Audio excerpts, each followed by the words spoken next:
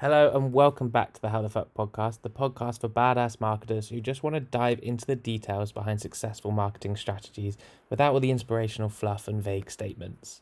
This week we're talking to Yag Ganesh, host of the hugely successful ABM Conversations podcast and director of marketing at the early stage startup Avoma. In a young company like Avoma, all your content needs to map as quickly as possible to results because you're short on time, money, and resources. In this episode, we deep dive the types of content Yag makes at Avoma, how that maps to results, and how he gets to understand the customer and their problems so well that he can write content that really inspires them. Let's get started. Hello, welcome to the podcast. How are you doing? I'm doing fantastic, Ben. Thank you so much for having me on the show today. My pleasure. And so you're the host of the ABM Conversations podcast. Before we go into the main topic of conversation, I'd love to have a little chat about that. How's it going over there? Yeah, it's been a fantastic journey. I would say a little more than a year now. I would say 1 year and about 3 months. And when we started the podcast, it started out of, like most things in my life, frustrations get turned into creative outcomes, be it my books or, podcasts and things like that. So I used to drive to my work pre-pandemic days, and that 1 hour of Chennai traffic, it used to be supported by these podcasts. Yeah. And one of the things that I was really frustrated about listening to them was that after spending about a good 1 hour or 45 minutes, I just got about 5 minutes of value. I wanted to change that. And I thought, if somebody's giving me that amount of time, that should be valued further and the content should be meaty. It should not be things like, where did you go to college or what kind of coffee did you have? Like, who cares about those things, right? Yeah. So that's how this started. And for the first 13 episodes, we did not have a guest. And then from there, now looking back, we are 80 episodes down, and we've had people like Seth Godin, Guy Kawasaki, David Cancel, and it's been quite a journey. And when I think of it, it has been an opportunity for establishing some really good relationships and also learning a lot from these people. Yeah, amazing. We could have a whole podcast, and we probably should at some point, a whole podcast about tips for growing a podcast. But Absolutely. what's your number one tip for people thinking of starting a podcast? Like, what if you look back and you could start again, what would you do differently? Yeah. So one thing I think that has really worked for me is that from day one, we never looked at, say, the numbers. I never wanted to make it a podcast that has 1 million downloads. The whole idea was, the only vision with which I operate here is to make it the single best repository of B2B marketing content. So from that point of view, what happens is I don't look at it from the standpoint of, if I get this guest, will I get this much amount of downloads or nothing like that, right? So it's purely from the standpoint of, what's the topic that I want to cover? What's the umbrella topic for this episode? And who is the best person to approach? So now if I'm thinking of MarTech, I'm like trying and approaching Scott Brinker. If I'm thinking of something in the world of modern marketing and the fundamentals of it, then I'm thinking of Seth Godin. That's how I went about it. Sometimes I also get inbound requests, and that also works. But if you look at the quality of your content as the core, then what happens, you start to establish those one-on-one relationships with your listeners. And these people come back and ping me, and they say what they liked or disliked about an episode.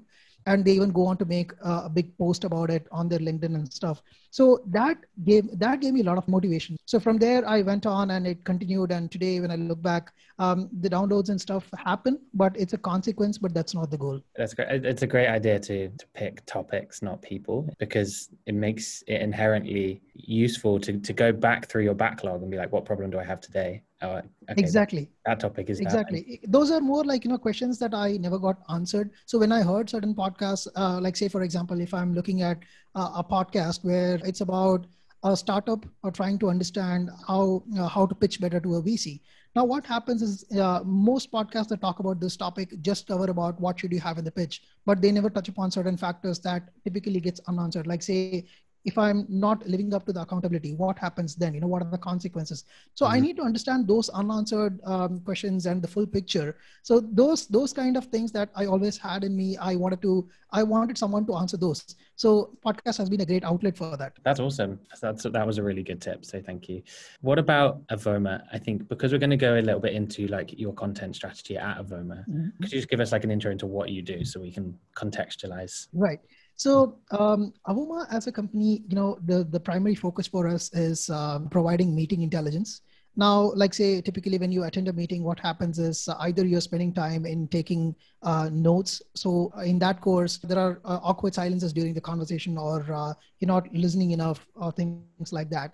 Or sometimes what happens is, if a salesperson is in a meeting and they get questions from the prospects. A lot of the intelligence that you could probably get from prospects and customers lives and dies within those silos, like say within your sales team or probably within your customer success team, or say if a marketer is having this conversation, things like that. And that information never gets democratized across your entire organization.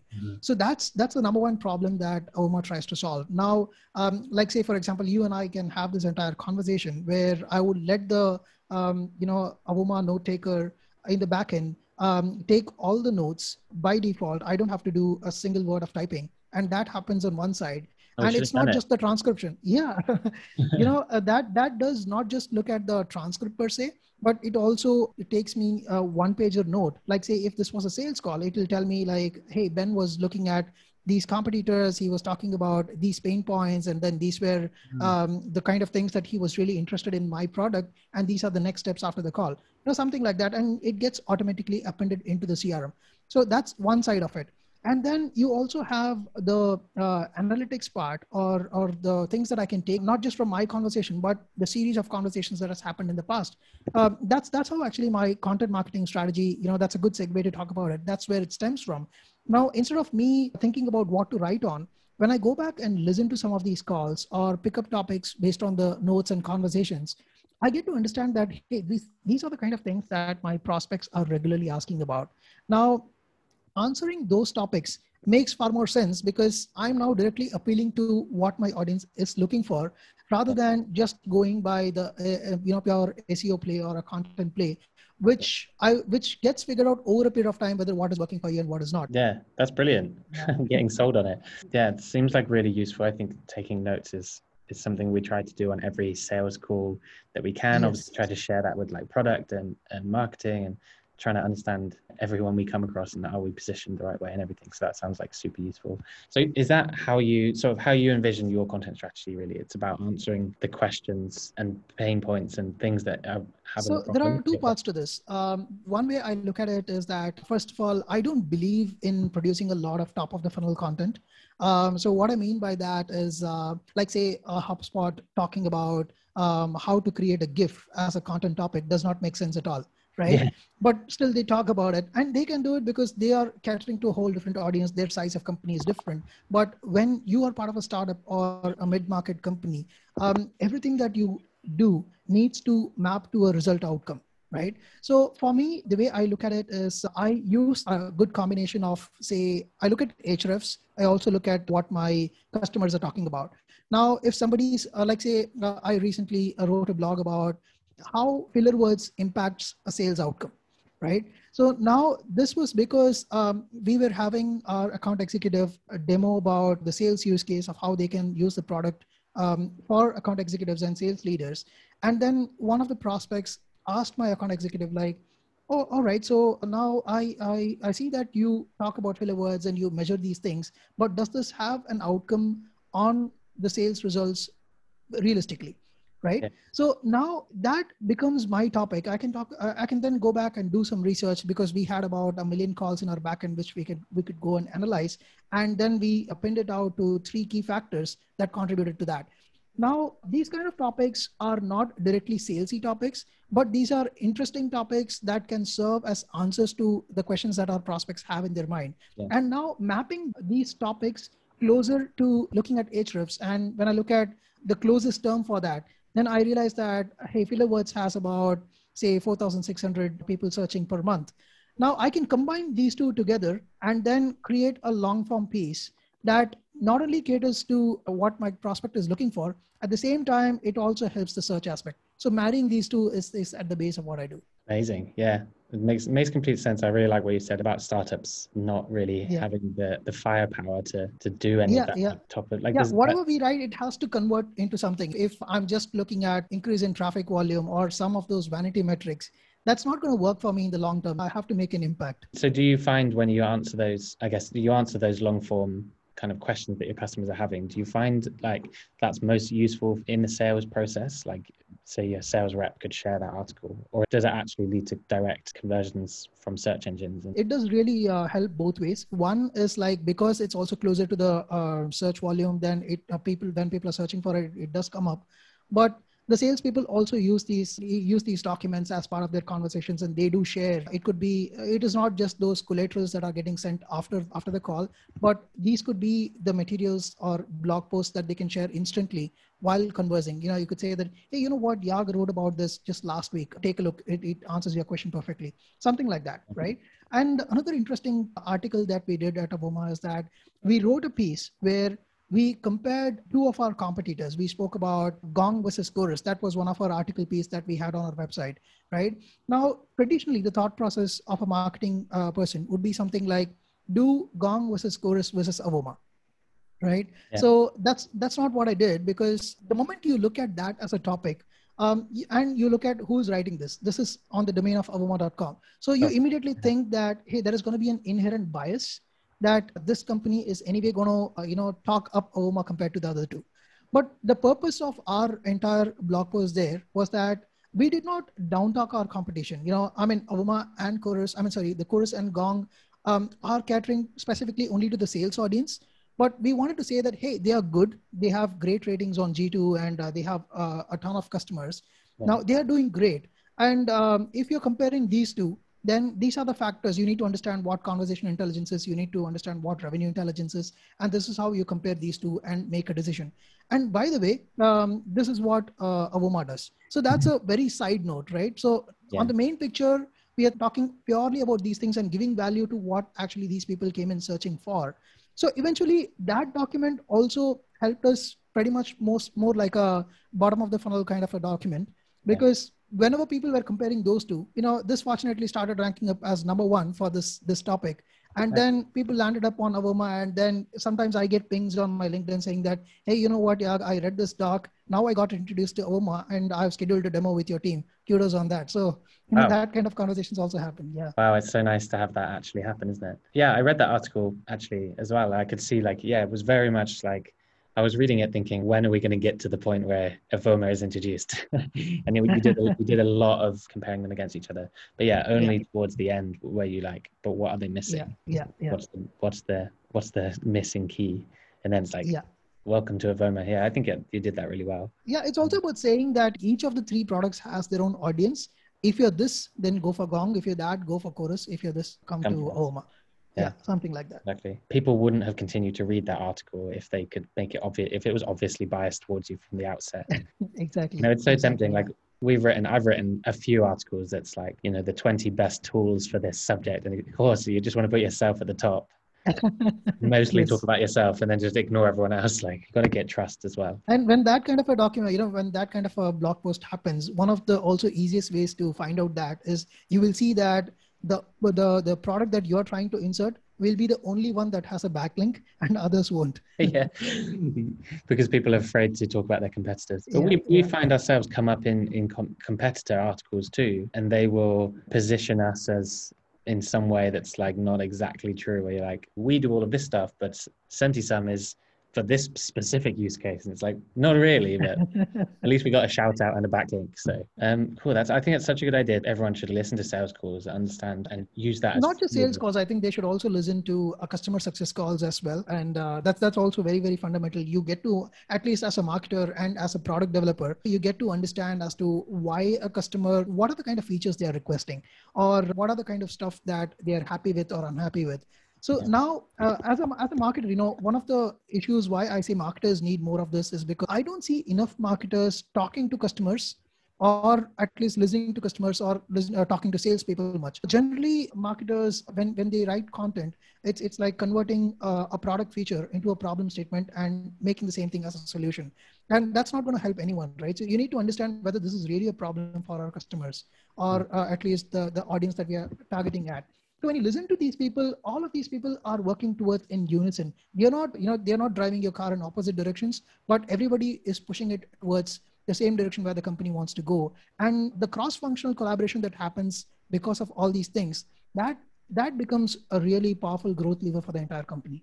What about, I'm interested to know, so that I feel like that content's very optimized to bring in new customers as well as like help them along the sales cycle. Is there any other kind of content that you help create to push the sales along, or to like post, let's say, a demo? how do you get your customers coming back with marketing and continuing to want the Right. product? Right. So, it's again, you look at the different parts of the sales cycle. And again, when you listen to these calls, what happens is that you're not only looking at the bottom questions where people are stuck and getting them over the line, but you're also trying to see there are two parts, right? One is one of the factors that I've commonly seen with respect to, at least in my case in Avoma, is that when somebody comes in comparing us with one of the competitors and they look at our product, like 70% of the time, the conversion happens in our favor. But one of the fundamental things that I'm trying to change now is that we want to have the prospect start their journey with Avoma, right? So it's not that, hey, I searched for these people and then I found Avoma as an alternative, and now I'm evaluating them as part of the process. But you reverse that. So to do that, then you have to identify what is the DNA on which your organization is built on. So instead of looking at your competition and trying to make yourself as an alternative, you flip the entire switch and say that, hey, you know what, this is our belief system, this is how we develop the product, and this is the direction that we are going. So it's like all pieces of content there is between what a prospect or a customer wants and the North Star that you are chasing as a company. So it is between these two. One, the thought leadership pieces entirely talk about where you see things going forward and what are the kind of things that organizations need to marry as part of their process. And then the bottom piece is where you get the idea and insights from these calls. So it's not purely reliant on calls per se, but it's a combination of where you want to be as well.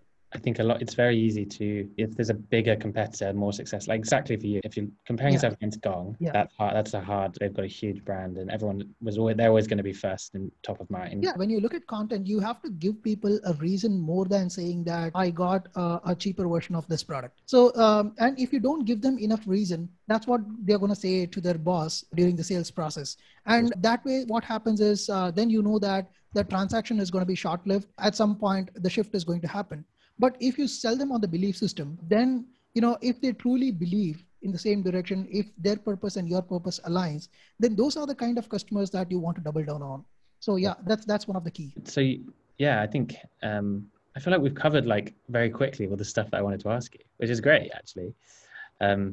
Like when we've nailed like your content strategy, and I think it's really inventive because you're also using your own product and bringing it in. Yeah, that's super cool. Is there anything else that you want to share on that, like top tips about content? Yeah, what should I be asking you? So maybe I would say one of the key things that I always say is that people have to be very cautious about creating a DNA for themselves as part of their beat content, beat the sales story, and all of that. So you have to create a unique sense of identity for yourself. So that's something that is very, very important. And at the same time, one of the key learnings that I've had over the period is that when you take feedback, again, it's important to take feedback from the market, but it depends whom you give your ears to. That's probably one of my biggest learnings, because see, when I put out a suggestion, put out something and ask for a suggestion, and when I ask for suggestion with marketers, there is hardly any marketer who is going to come out and tell you that, hey, you know what, I don't have enough context, I don't think I'll be able to suggest. Every marketer is going to give you some suggestion, but that's going to come from their standpoint, right? So it all sounds great, but you know what your context is and you know what to take and what not to take. So that balance, needs to, that balance will happen only when you're clear about who you are and where you want to be. And all those suggestions that you take will be filtered from that viewpoint. So that's something that I really, really want every marketer to keep in mind when they're asking for feedback or taking suggestions or even putting out their content or anything that they do. I get hit with that all the time, like classically on LinkedIn, you're like reading something and you're like, yeah, but then you look at what they do and it's, the marketing to marketers is maybe different to how you market a SaaS product. And then we're doing like enterprise, like sales SaaS, like you can't necessarily drop all the other stuff and focus on one thing. Yeah, definitely. Yeah.